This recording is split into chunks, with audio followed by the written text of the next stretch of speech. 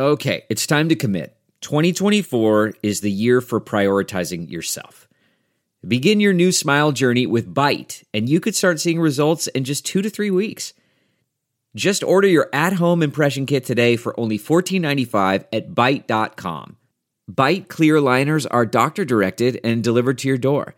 Treatment costs thousands less than braces, plus they offer financing options, accept eligible insurance, and you could pay with your HSA, FSA.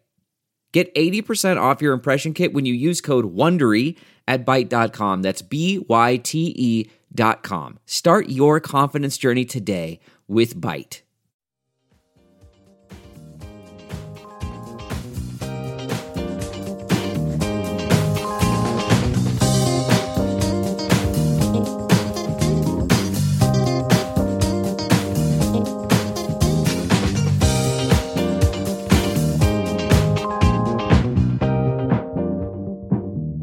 And now, the list of things that you can buy at the Chicago Reader store at chicagoreader.com.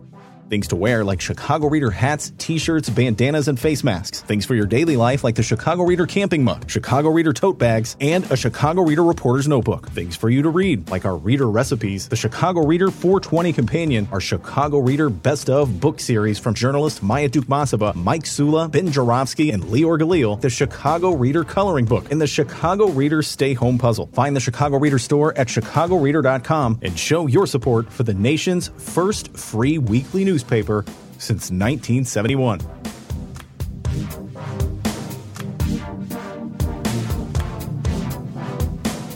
Bonus time of the Ben Jarofsky Show. As I speak, it is Thursday, May 4th. Wow, man, time is just slipping into the future. 2023. Here's a headline story before we begin our conversation with my two distinguished guests.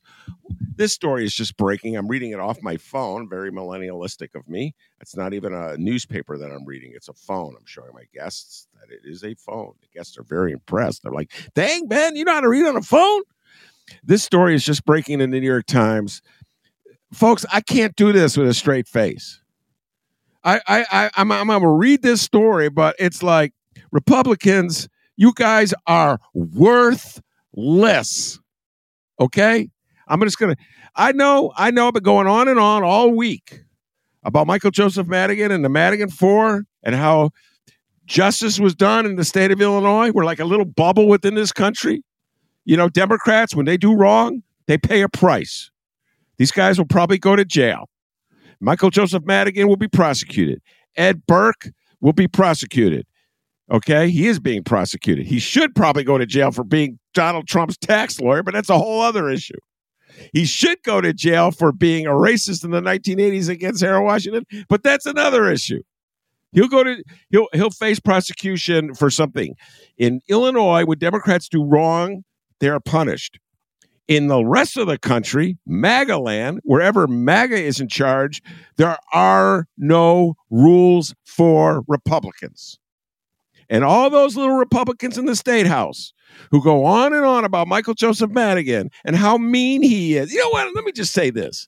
Mike Bost, he's currently a congressman. My two distinguished guests are smart enough to know who Mike Bost is. He's currently a right-wing MAGA congressman, okay, from downstate Illinois. About 12 years ago, he made a name for himself, throwing a hissy fit, a colossal hissy fit on the Florida General Assembly. My two distinguished guests may be too young to know about this, but you can find it on YouTube. And he threw his papers in the air. I'm sick of this, he said. It's a hilarious. Even Michael Madigan. Did Michael Madigan expel him from the chamber for bad behavior? No. But in Tennessee, they kick out Democrats. When Democrats dare to speak up against Republicans. And when Montana, they kick out Democrats. What? I don't know. When they say something that offends their little sensibilities. Okay? 2 sets of rules. One for Democrats, one for Republicans. And now this story. Breaking news in the New York Times. It's all over the internet. It's not just the New York Times. Justice Thomas's friend defends failure to disclose tuition payment by Harlan Crow. What a freaking joke. Harlan Crow was the mega gazillionaire, good buddy of Justice Clarence Thomas. I don't know. He flew him around the country on his private jet. He took him on, cruises on his yacht. I could help buy a house where I think it's Clarence Thomas's grandmother lived. Now it turns out he helped pay the tuition for Clarence Thomas's kid. Now, I don't know how any of this is legal because Crow supports right-wing groups that come before the Supreme Court all the time. So there's definitely a conflict of interest. If it were in Illinois, they would be held to pay for it. But again, like I said, there's two sets of rules, one for Democrats in Illinois and one for Republicans anywhere. But here's the funny thing. The spin attempted by Clarence Thomas's pal. Let's check this one out, distinguished guests. This one is just a piece of work. They finally, by the way, shout out to Politico. They've been breaking this story, and Clarence Thomas getting his gifts from Crow for a while now. In his statement, the friend of Clarence Thomas and a former official for the Trump administration argued that the justice was not required to report the tuition.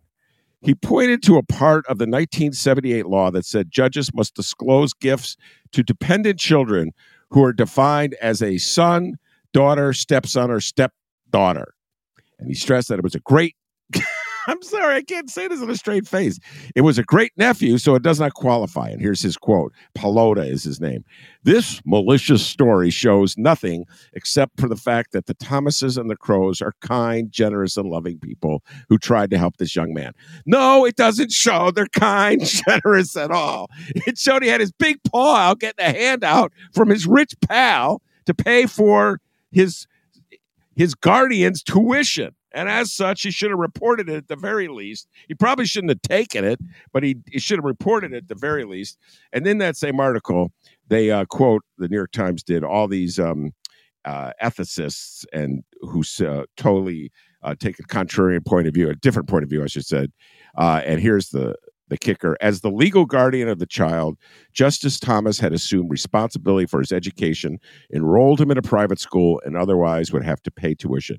There is no ambiguity here, said Kathleen Clark, an ethics law expert at Washington University. He paid the tuition, which was a gift to Thomas because it helped Thomas financially fulfill his responsibility as a guardian. MAGA, come on, admit it. You guys don't play by the rules. You constantly rewrite the rules. And then whenever you're called on the carpet for breaking the rules, you cry like little babies. All right, without further ado, I'm going to ask my distinguished guests to introduce themselves. It's been so long since they've been on the show. They've probably forgotten what a good Ben Joravsky rant and rail sounds like. Well, they just heard one. I'm going to start with distinguished guest whose initials are JK. Hi, Ben. Jacob Kaplan here, Executive Director of the Cook County Democratic Party. Happy to be back on with you. And distinguished guest whose initials are DP. It's an honor to be with you, Ben. Dan Pogorzelski, one of the commissioners for the Metropolitan Water Reclamation District of Greater Chicago. Always an honor to be here with the great Ben Joravsky and Jacob as part of the original Political Know-It-Alls team. That is correct. The Political Know-It-Alls have been coming on my show ever since I had one. They stayed with me when I got fired. God bless them. And they followed me over to podcasting. Well, it's been a while. Young Daniel is now a water rec commissioner. We're going to have to call him commissioner on all due respect. And when I first met young Danny, it was, I forget how many years ago, he was a union activist, a union organizer, I want to say. Yes. UFCW 1546. That is correct. Good. Your memory's better than mine. And you guys interviewed me. You're young. You're millennials. You did not live through the Harold Washington years, but you had an obsession that I shared about Harold Washington. We'll get into that. You interviewed me about a documentary you're making on Harold Washington. I believe that's how we met. Anyway, neither here nor there. Before we get started, Jacob, your thoughts. You're Executive Director of Cook County Democratic Party. Democrats have paid a price in Illinois for corruption. They go to jail. Tony Preckwinkle was not elected mayor of Chicago, the city of Chicago in 2019, in part because of her connections to Ed Burke and the Democratic Party. Democrats pay a price.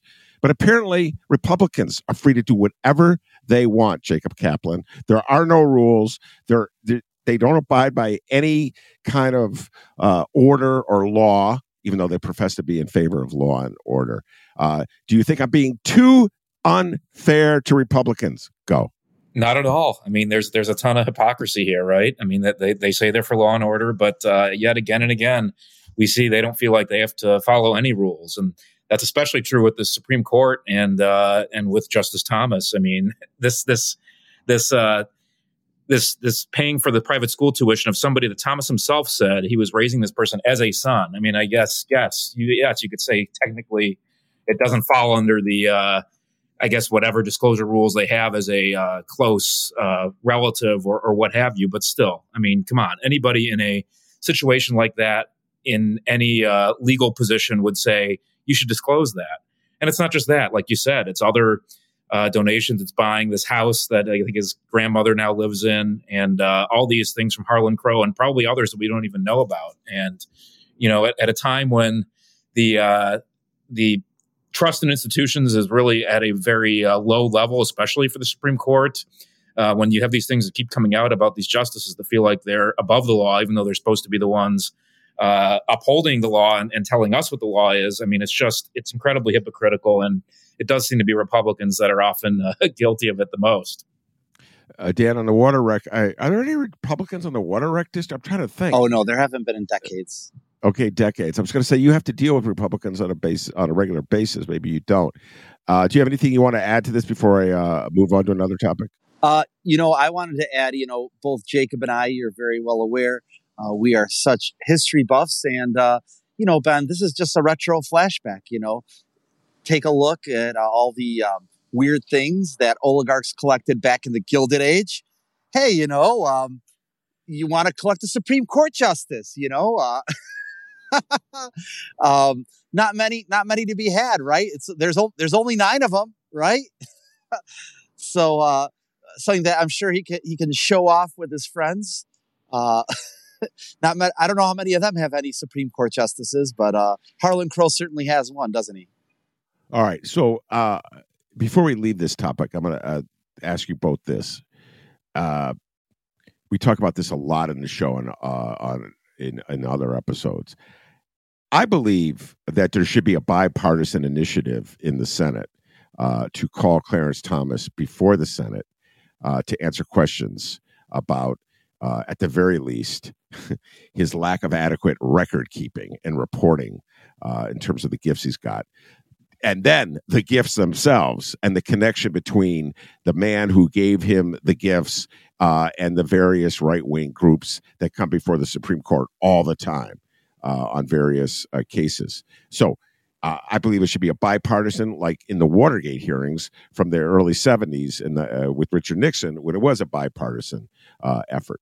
Obviously, we don't live in bipartisan times, so it's totally up to the Democrats to do this. I get the pushback from some guests on my show that say, Ben, the Democrats have to watch it. There'll be a counterstrike if they're too aggressive with Clarence Thomas. They're already prosecuting Donald Trump in New York for rape. They're prosecuting Donald Trump in New York for illegal covering up payoffs to Stormy Daniels. There's potential prosecutions on other fronts having to deal with the insurrection and voter intimidation in Georgia. You can only push so far if there's a backlash. Jacob Kaplan, do you subscribe to that very cautious viewpoint? No, I think it's a common sense thing, and I think if you polled the general public, they're for more ethics regulations and things like that around judges and the Supreme Court. So I don't see what the downside is to making this a big issue. I know, Senator Durbin, who's chair of the Judiciary Committee, has sent a letter to Chief Justice John Roberts asking if he would appear, and he declined. And they sent a letter back, I guess, saying that that they'll answer questions by, I think, via letters, but they won't appear. I guess the one thing is, if you did subpoena a Supreme Court justice to appear in Congress and they decide not to show up because they say they're a separate branch, you create a whole interbranch separation of powers issue that may overtake everything else. But one thing we could do, and I realize, of course, Republicans are control of the House. I mean, so who knows if they go along with it, but call their bluff. I mean, why don't we propose an ethics package for the federal judiciary and that would apply to Supreme Court justices? There's nothing preventing Congress and the Senate from proposing what disclosure rules the Supreme Court should abide by. I mean, the Congress has the authority to put checks on the judicial branch. So I don't understand why we don't have hearings, even without the justices themselves, just have hearings in general about what disclosure rules there should be for these justices, and then propose a bill. That's what I do. Dan? I'd like to remind folks, look at how close we were to retaining power in the House, and how different things would be right now if that was the case. It was the narrowest of margins. Everyone had been thinking, ourselves included, that there was going to be this big red wave. Instead, what do we have? We had the pink puddle. And, think if for example, if Ron DeSantis hadn't forced through the ultimate gerrymandering, where he gerrymandered it even further than the Republican legislature had wanted it, right? That could have spelled, to a large degree, the difference and that the majority the Republicans have currently. And we wouldn't be facing this problem because we have a Democratic House and a Democratic Senate that would be able to put through, exactly as Jacob had said, these common sense reforms. However, and this is one of the things that really differentiates MAGA, is where straight up lawlessness, right? Whether we're talking about January 6th, when we're talking about a lot of the behavior that you've seen from these folks like this, where criminality is not only ignored, it is celebrated. Oh, absolutely. Donald Trump has been essentially paying homage in his rallies with the music he plays to the insurrectionists, even though 4 of Proud Boys today, another breaking news story, were convicted of sedition. All right, we're going to stay federal before we move local. Before I ask you about your thoughts on the recent campaign and the parallels to Harold Washington, we might as well keep it here. Jacob, I believe my memory serves me correct. The last time you were on the show was before the November election, and we were making predictions. I can't remember what your predictions are. I'm just going to assume you got them all right. And We'll say that. we'll just Sure. say it. But at the time, DeSantis was looking pretty strong. And the talk was the Republicans are going to quietly replace Trump with DeSantis. They're going to do it quietly because they don't want to antagonize Trump and have him turn against DeSantis. They're going to pretend like Trump didn't exist and go with DeSantis. It is a different political world, to put it mildly, as we have this conversation in May than it was when we had the last conversation in October, I think it was, Jacob. It is DeSantis has imploded. Donald Trump is number 1 in all the Republican polls. CNN, to its utter disgrace, is about to give him a primetime slot for a town hall meeting, even in the wake of the trial, the jury verdict in Washington on sedition. Talk about, in your opinion, the Republican race for president. Do you think that it's true that I said that DeSantis has imploded and that Donald Trump is definitely the front runner and in most likelihood will be the Republican nominee? I would say he is definitely the front runner now. And if the election were held now, he more than likely would be the nominee. But a lot of things can happen between now and the primaries next year. So I don't know. I mean, he faces so much legal exposure, not just in New York, but in Georgia, presuming that there's an indictment coming down there. And of course, there could be a indictment or something coming down on the federal level as well. And, all this legal trouble isn't good for him. So does there become a point when it just becomes too much to deal with and a larger number of primary voters say we need somebody else? Now, the issue is, of course, that the way the Republicans have set things up is all Trump needs to do is get a plurality in states to win them. There's no superdelegates like there are on the Democratic side, or there's no really mechanism for the party to stop him from continually winning primaries by 35 or 40%, even as long as he comes in number 1 in different states. So I do think compared to a few months ago, DeSantis is not doing well. He was kind of on a rise for a while, and it seems like he has imploded to a degree. And the more people see him on TV or otherwise, the more they don't like him. And, Trump is out there. And like you said, he is coming on this CNN town hall, which I think is ridiculous too. But they apparently decided to give him that platform. But I mean, regardless of that, let's face it, a lot of the Democrat or Republican primary base is MAGA and they like him. So I do think he's the likely nominee. But again, there's that caveat where if the legal problems add up and they come to a head, and major things happen, and looks like he's going to have to be campaigning while in and out of a courtroom constantly. I mean, that's how's he going to do that? So we'll see. Dan, your thoughts on the Republican primary? Well, so I've been saying for months when people were counting Donald Trump as going to be eclipsed by Ron DeSantis, because sure, we're familiar, the famous Republican line that Democrats fall in love with their presidential nominee, Republicans fall in line, right? And that with the well-oiled machine of the Fox echo chamber, that the Republicans would simply, and their donor class would put a brick on Trump's reelection, and that we would see Ron DeSantis as the next nominee. And to me, it seemed amnesia, because Donald Trump was never supposed to be the Republican nominee. And yet in 2016, from dynasties to darlings, he obliterated them all. And this is a testament to his talent.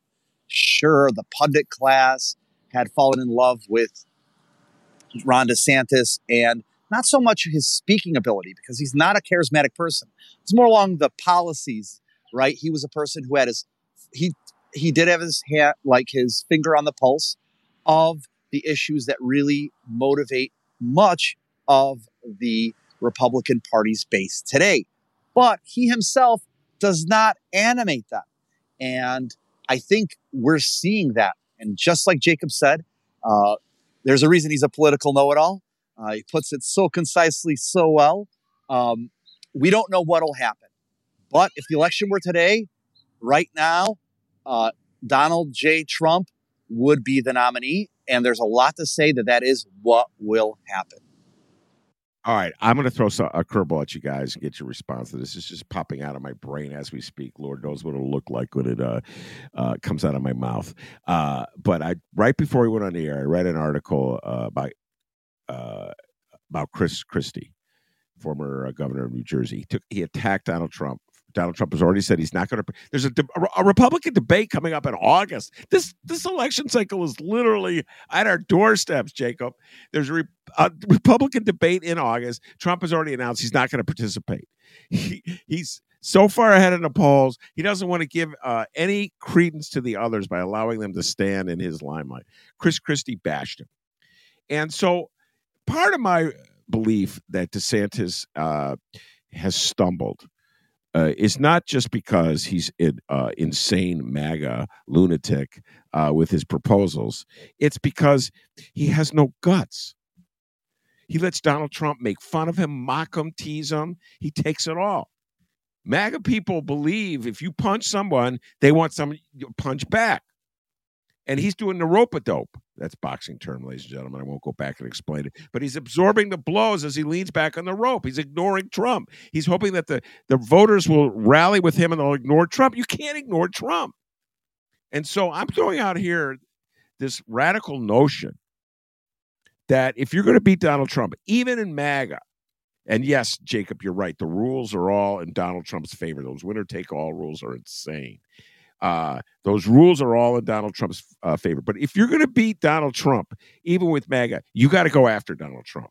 You can't pretend that he's not in the race. You can't kiss his ass. You can't say, oh, he's the victim of political overreach when he's being convicted. You have to use or indicted. You have to use those indictments against him the way Lori Lightfoot used the indictments against Ed Burke, against Tony Preckwinkle. She wasn't indicted, but she used it against him. It was rough and tough politics. If you just ignore the tumble, Jacob, you're just conceding. You're essentially conceding the race to Donald Trump. I believe to beat Donald Trump, you go after Donald Trump. Your thoughts?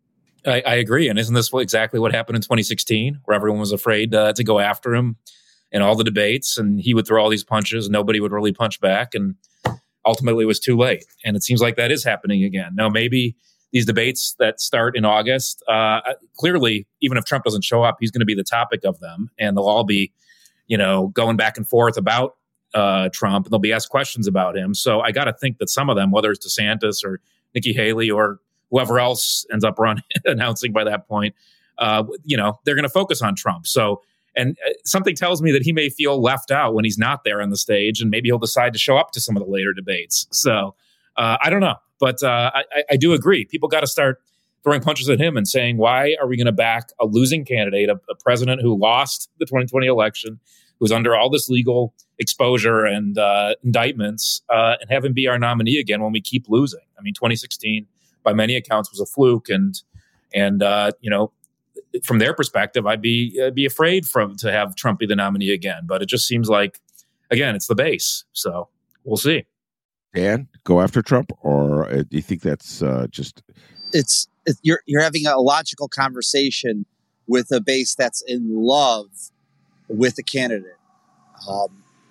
The Republican Party, thanks to allies like Fox News and the right-wing echo chamber, have cultivated this base, have cultivated this attitude. How are you going to change this? Especially given the fact that in the aftermath of the election, what do? They played along with Trump's assertions that the election was stolen, because Trump understood instinctively they want a winner. If he was a loser, then guess what? His appeal is gone, which is why he had to embrace the fallacy that it was stolen from him. And the fact that they went along with him, you reap what you sow. More sympathetic I could not be. Yeah. All right, let's go to Chicago. I'd love to get your thoughts on this one.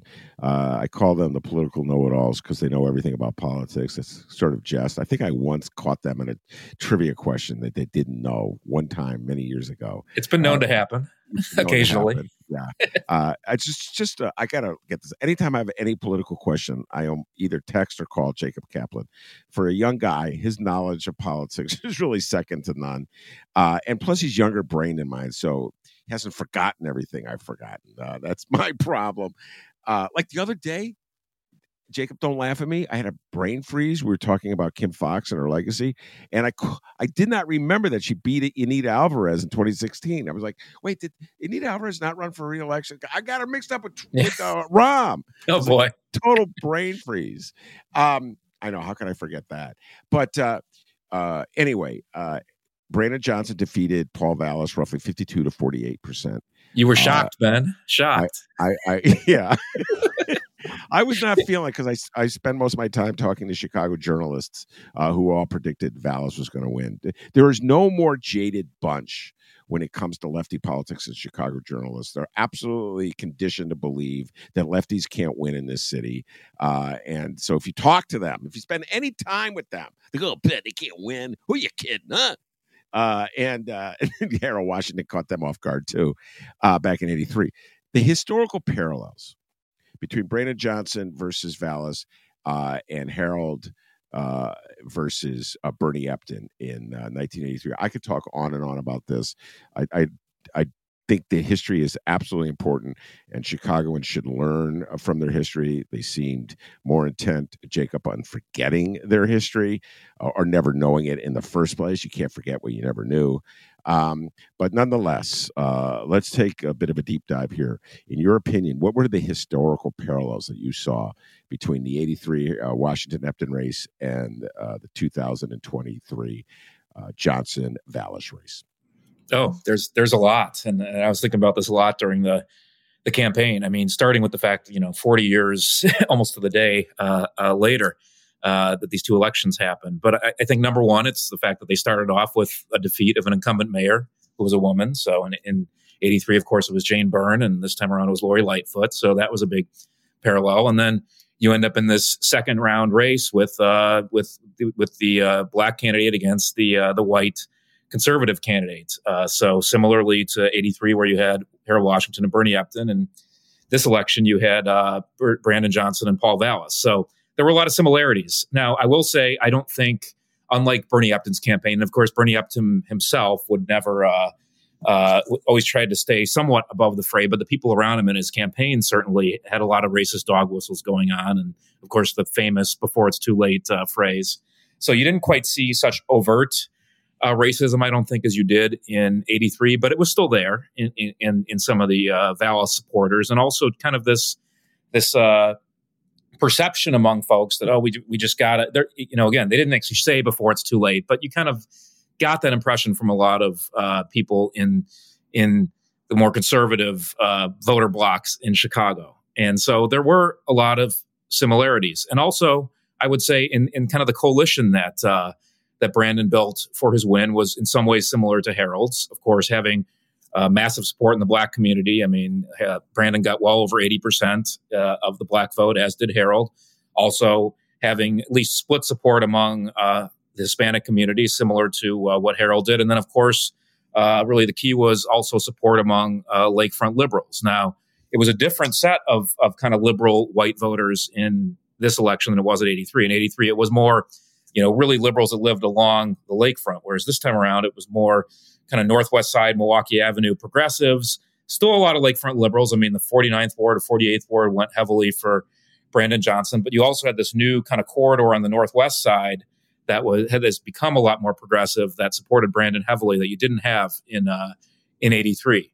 And turnout wise, it was a different election because in 83, you had something like 82 or 84% turnout it was a massive turnout in the second round, Harold versus Epton, whereas this time around, we think we made it maybe to 40%. So only half as much in terms of turnout as we had in 83, but still similar coalitions. So there are a lot of parallels, and I presume people will be writing about and studying these two elections together for some time to come.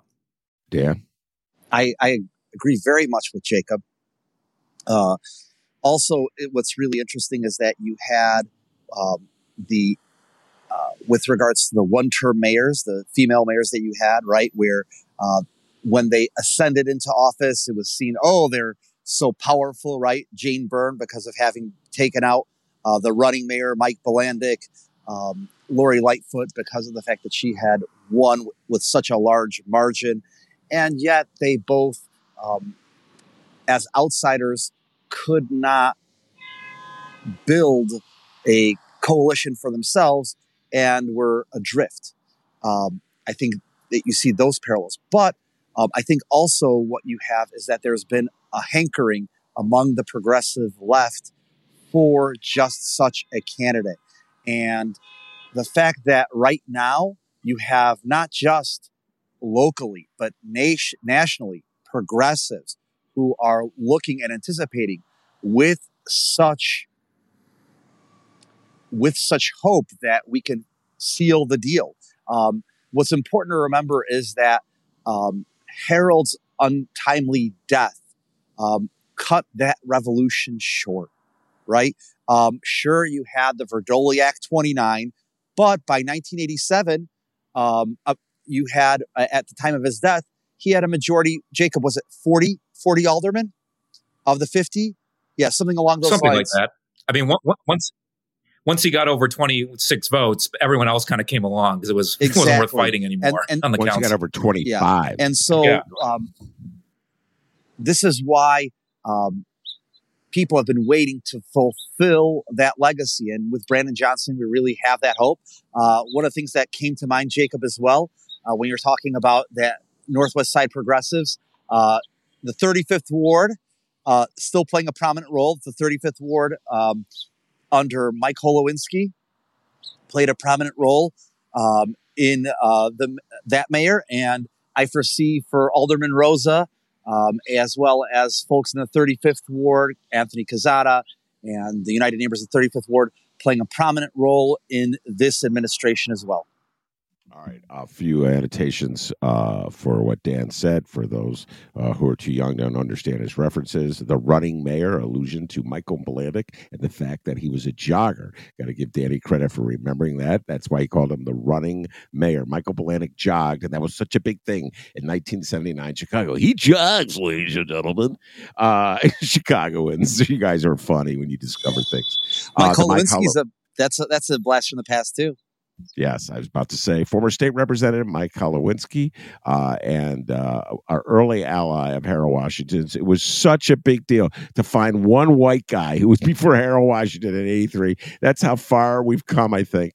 It wasn't as hard to find white people to support Brandon Johnson in 23, excuse me. Holowinski had the guts to support Harold before Harold beat Epton, and then Harold Holowinski, a former state rep.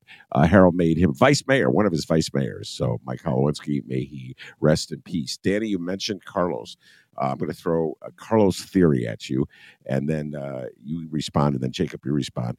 Carlos Ramirez Rosa, alderman of the 35th Ward, and Rosanna Rodriguez, alderwoman of the 33rd Ward, were on the show shortly after the election to pound their chests and make fun of me for not having enough faith, which is fine.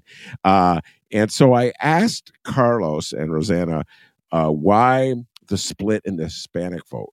Like, there were some wards on the Southwest side that went strong, Hispanic majority wards that went strong for Vallis, but the Northwest side, there's a lot of Northwest side wards that went strong for Brandon Johnson. And what they both said, organization, that there are strong grassroots organizations on the Northwest side, the 35th Ward in particular, the 33rd Ward, that just have a network of volunteers ready to go in the field. Dan, you just got done with an election yourself. You know a thing or two about the networks that exist in the city of Chicago. You are a down ballot position, water rec, so you're really counting on having field support in an election like that.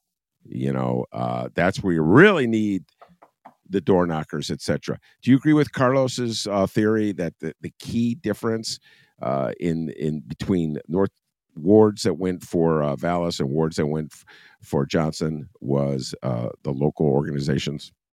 100%. I'd like to point out that you had organizations which certainly made a difference, even in areas where Johnson did not win, because by being able to keep down the margins or trying to have the margins that Vallis had down, this made an impact, right? So, for example, similar to the courage that Mike Holowinski had, our good friend, State Senator Robert Martwick, he endorsed Brandon Johnson, the 38th Ward. Sure, it went for Vallis, but because of the ground game that Senator Martwick had, along with the other members of the 38th Ward Dems, our good friend David Feller as one, and that whole organization was able to help bring out voters who weren't always sold on Johnson, who had a more recent career in politics, right? Like, who's Brandon Johnson? Weren't as familiar with him, and there were folks who had heard buzz but wanted to know more about him. And thanks to that ground game, thankfully, we're able to bring it on home on Election Day. Jacob, your thoughts? I would agree in general with what Carlos and Rosanna said regarding Hispanic voters, but I would also add that when you look at the electorate in Chicago and the Hispanic electorate, it's not a monolith. There's a lot of different ideologies based on age and other things. So when you look, for instance, at Carlos's ward, the 35th Ward, or Rosanna's ward, the 33rd Ward, a lot of the Hispanic voters in that ward are younger and tend to skew more progressive. Whereas when you look on the southwest side of the 23rd Ward, or even parts of the northwest side in the 30th Ward, many of the Hispanic voters there are more conservative. There's a lot that are also first responders, police and fire, that tend to vote more conservative. So a lot of them were Vallis supporters. But even with that said, I do agree, organizations make a difference. I mean, you saw this in Carlos and Rosanna's wards, but also on the southwest side with Mike Rodriguez in the 22nd Ward, which of course was Chewy's ward as well. They have a great organization down there, and that helped bring out a lot of those liberal Hispanic voters for Brandon. So it's a little of both. But I think organization has a lot to do with it. All right. One thing, I completely do not know the answer to this question, and I apologize, Jacob. Did the Cook County Democrats endorse a candidate for mayor of the city of Chicago? No. So we actually have not made any endorsements for mayor since they became nonpartisan.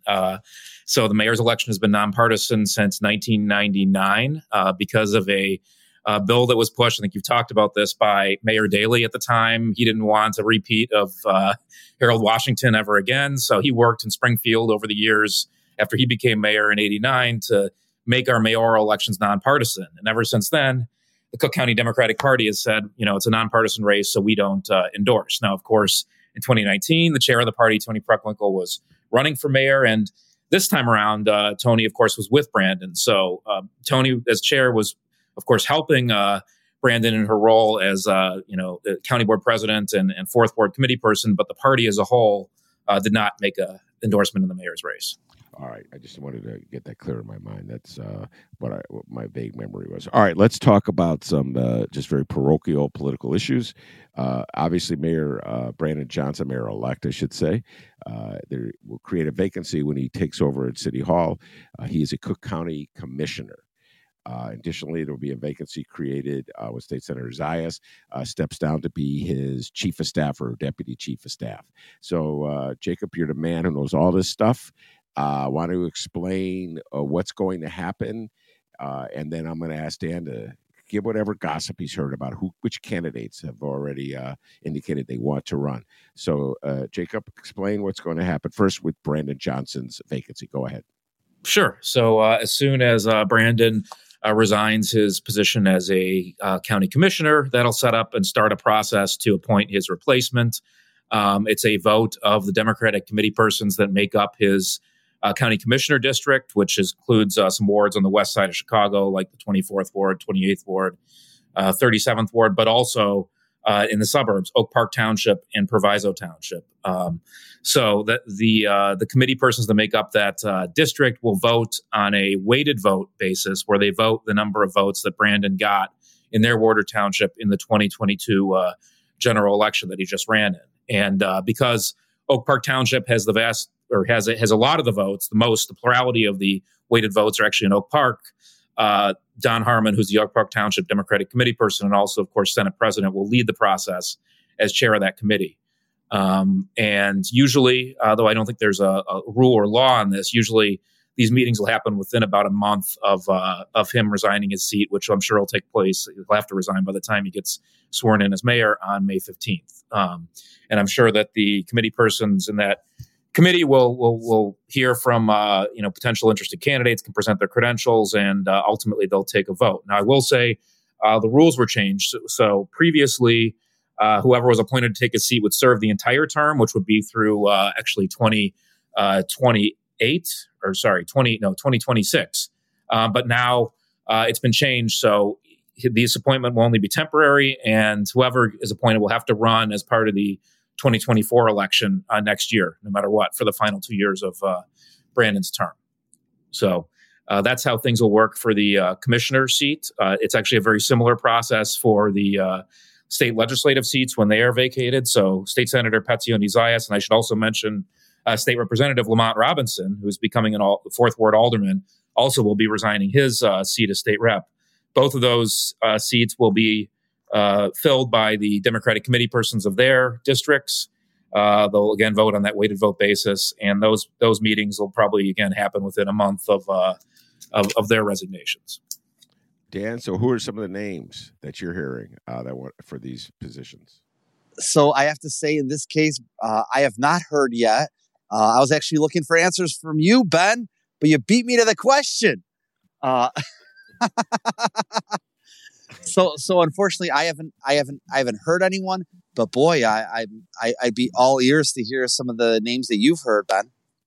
I just heard the regular one for. I don't know anything about the state senate race. I've not heard any names in that. Now, I haven't gone looking for them.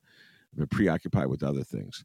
But oh my God, I've heard so many machinations for the county board seat that have to do with West Side politics. Who is going to get slated to run? It's like this game of dominoes. Okay, so Danny Davis is currently the congressman for the 7th Congressional District.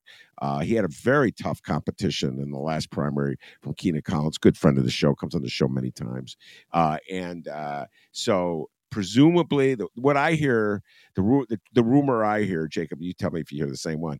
Danny's going to step down, and then someone is going to be anointed to run for his seat. Probably Conyers Irvin is what I always hear, who is currently the treasurer of the city of Chicago, which leaves that a seat vacant. So someone has to be moved in for that seat, and then it's like anybody's guess who will get to be anointed for Brandon Johnson's seat. But they're all kind of linked to one another. That's what I've heard. Jacob, have you heard the same stuff? I've heard rumors like that, and I've heard that Keena Collins may be interested herself in Brandon's seat. And I have heard the rumors about the congressional race. I think Melissa Conyers-Ervin has even said she's seeking that seat, and I think she's under the impression that Danny is retiring and not running again. But I don't know if he's actually said that yet. So there's a lot of moving parts. Now I will say, if there's a congressional vacancy, there's no appointment process for that. That's if it were an early vacancy, that's a special election, which is required by the Constitution. So that will be a different thing. But Danny's seat is up regardless next year, of course, because it's up every 2 years. And I don't know if he's running again, but Melissa has said that she's planning on running. So we'll see. Yeah, I can't remember. I don't think she said she's going to run against Danny. I think she held back. She didn't say that, but she was under. Yeah. She's under the impression, I think, that he's not running again. But I don't know if that's true or not. So. All right, and then of course the other important vacancy that opens up for 2024 is state's attorney. Kim Foxx announced that she will not seek re-election. It's wide open as to who will win the Democratic primary to be the nominee to run against whatever law and order type the Republicans find under a rock to run for that position. Danny, your thoughts? State's attorney vacancy. Who are some of the candidates you've heard? I haven't heard anyone put their feelers out yet. But I'm curious to hear who you've heard, Ben. Oh my God, this guy is ducking and dodging, Jacob. I mean, come on, where's the old Dan? Since he became commissioner, he won't. Well, go ahead, Jacob. I'm happy to answer because I do know, and some of these have been in. There was a Sun-Times article about him. I know that Bob Fioretti purportedly is thinking about it again. Richard Boykin, county commissioner and former county commissioner, and kind of perennial candidates. Both. There's talk about potentially Dan Kirk, who was first assistant state's attorney under Anita Alvarez, running. I will say a candidate that's definitely out there seeking this is Clayton Harris, who was actually an assistant state's attorney in the early 2000s under Dick Devine. And he also he was head of the Illinois Port District for a while. He has a long resume, and he actually is a professor teaches race and policing, I believe, at either, I forget if it's University of Chicago or Northwestern. So he's got a great resume. But I presume there will be many, many candidates coming out of the woodwork. I will say that speaking from the Cook County Democratic Party perspective, we will have a slating/endorsement process coming up very soon. So we have meetings in mid-June, which we call pre-slating, where we hear from potential candidates that want to present their credentials to the party. So I'm sure prior to June 15th, when we start those meetings, there'll be a lot more candidates reaching out to us, and then we're going to make our endorsements in August. So it comes up very quick for us for the state's attorney and all of our other races for 2024. And I would just tell listeners that the key to watch for in this election is, will candidates be running sort of against Kim Foxx or with Kim Foxx? And by that, I mean, she has a legacy. Now, this is me speaking. This is not Dan. This is not Jacob. I happen to believe that Kim Foxx is the greatest state's attorney in the history of Cook County, at least since I've been alive. An argument could be made for Ben Adamowski, which is way before my time, because he went after corruption, political corruption. He paid a price for it. Richard J. Day. This is ancient history, so I won't revisit it. But if you study anything about Chicago's past, they always talk about the 1960 presidential race, how the Daily Machine stole it for Kennedy. They were really going to trying to undercut Ben Adamowski. Take a look at the history. They hated Ben Adamowski because he came after the Democrats on issues of corruption, an old ally of Richard J. Daley. That's the only guy, in my opinion, who comes close. This is me speaking. Again, not Jacob, not Dan. The legacy of police torture that state's attorneys overlooked, just the legacy of just corruption in this town that they overlooked. I believe that Kim Foxx was the first state's attorney in my adult lifetime who directly confronted the injustices that are in our criminal justice system. And all they talk about is Jussie Smollett. We had a field day with Jussie Smollett in this show. We had great delight in talking about the Jussie Smollett case because it was so bizarre. It was funny. But to kind of like hold that as the equivalent of, let's say, looking the other way while John Burge and his cohorts are torturing confessions out of suspects. Come on, guys. You're better than that, Chicago. So that's my opinion, but it'll be interesting. I know, Jacob Kaplan, that not everybody in the city of Chicago and the county of Cook agrees with me on that position, and it'll be interesting to see which candidates are running, like to say, denouncing Kim Foxx when they run, which candidates are saying they supported Kim Foxx's legacy when they run, and which candidates are pulling sort of a Ron DeSantis with pretending as though she doesn't exist. Your thoughts? Yeah, I mean, it's that'll be the question. I mean, I will say, whatever people feel about State Attorney Foxx, I mean, she won in 2020 handily, even with all these issues at the forefront. So the voters of Chicago and Cook County clearly agreed with her. So I don't know. I mean, I think we were talking about this before the show, but there's this attempt continually to run these kind of MAGA type candidates, thinking that all Chicagoans want is this sort of very one-sided law and order type of elected official. But clearly, whether it was trying to defeat Kim Foxx both in the primary and the general election last time around, whether it was Paul Vallis, whether it was the attempt by Darren Bailey to run against J.B. Pritzker in 2022, thinking that he was going to get more support in the city than he did, or even in the collar counties around Chicago. So.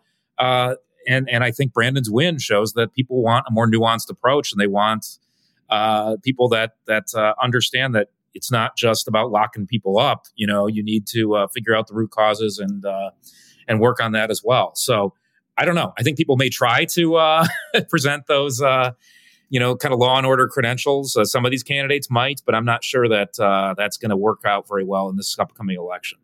Dan, what do you anticipate? I think it's going to depend on what the field looks like. I think I agree with everything that Jacob said.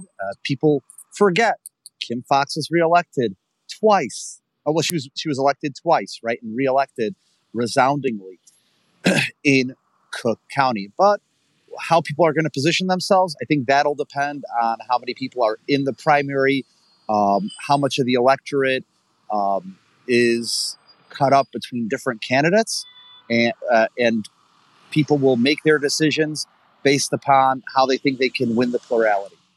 I actually think you were more correct than you realized when you said she was reelected twice, because she went through two contentious election battles in 2020. First, there was the Democratic primary.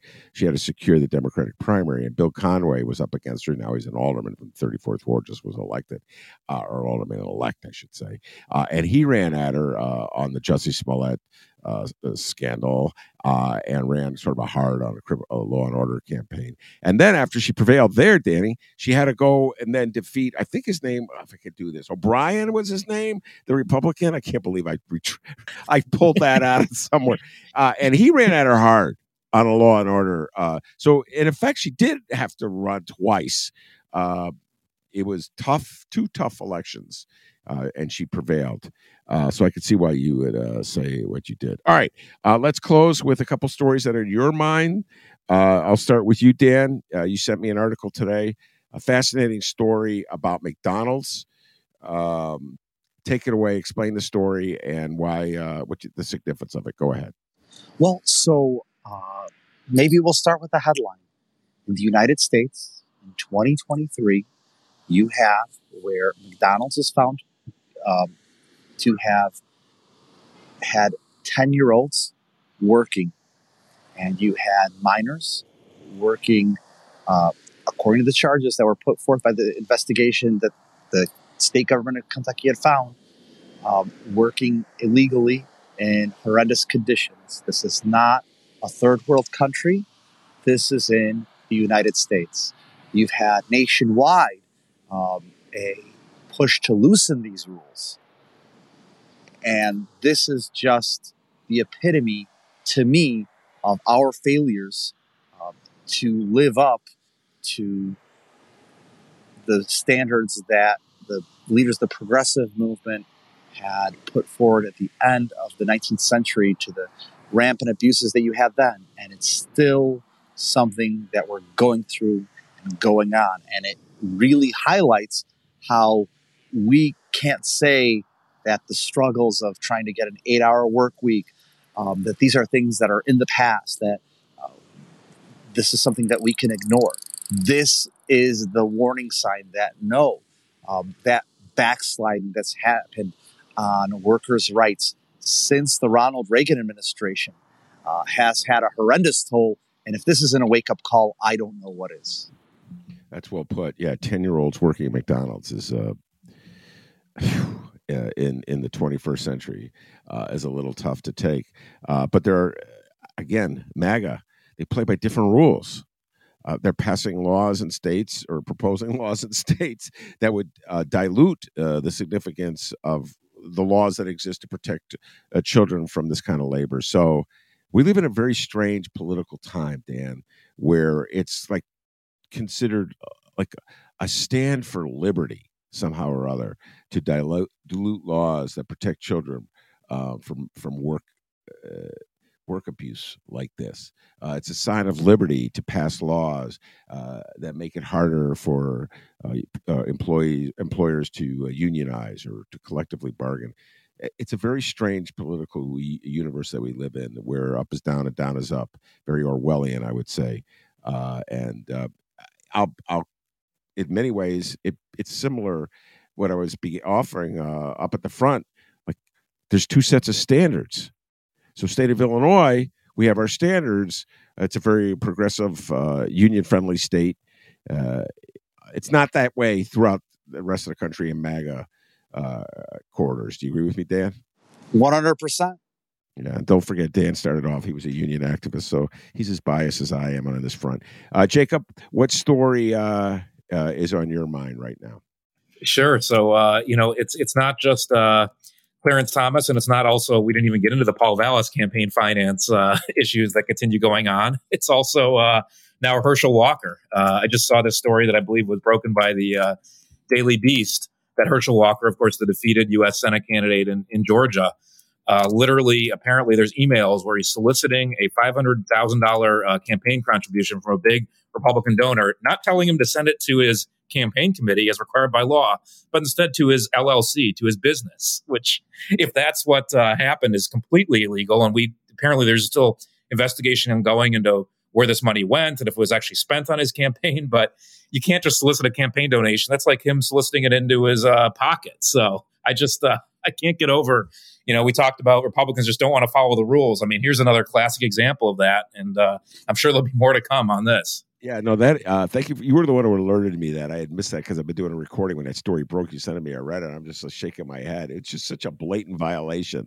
of the rules that exist. And then it's just this, like, the general expression of ignorance. Like, oh, that was the rule. I was unaware. It's like the Clarence Thomas people. Wait, I'm not supposed to report that I took a trip on a cruise with this guy? Or I fly. I'm a regular passenger. Wait a minute. Are you sure I have to report that? Let me get back to you. No, Clarence Thomas said, my friends told me it was okay. You know what I'm saying? That'd be like me telling the IRS. No, you don't understand. My friend told me I didn't have to file taxes this year. Okay. My friend told me. Right? Yeah. Must be right. He must be right because he's my friend. Yeah. He's my secret friend that talks to me in the middle of the night. We'll see where this one goes. If MAGA tries to turn Herschel Walker into some kind of victim of a witch hunt, which is generally what they do in moments like this. But I'll close, Jacob, by saying, just imagine it was a Democrat in Illinois who pulled off this stunt, okay? You know what I mean? The outcry. The Tribune editorials, this is outrageous, with the Chicago Tribune. Danny, thank you so much for taking time from your busy schedule as water rec commissioner for coming on my humble little podcast. You're looking folks, you can't see him, but he looks very dapper. He's wearing a nice tie and looking very handsome. Thank you very much, Dan. And of course, Jacob, get back there and study for your bar. You got the bar in how many months? The end of July. So just 2.5 months. All right. Yeah. Good luck with that one. Jacob Kaplan, Executive Director, Cook County Democratic Party. I'm Ben Jarofsky. Take care, everybody.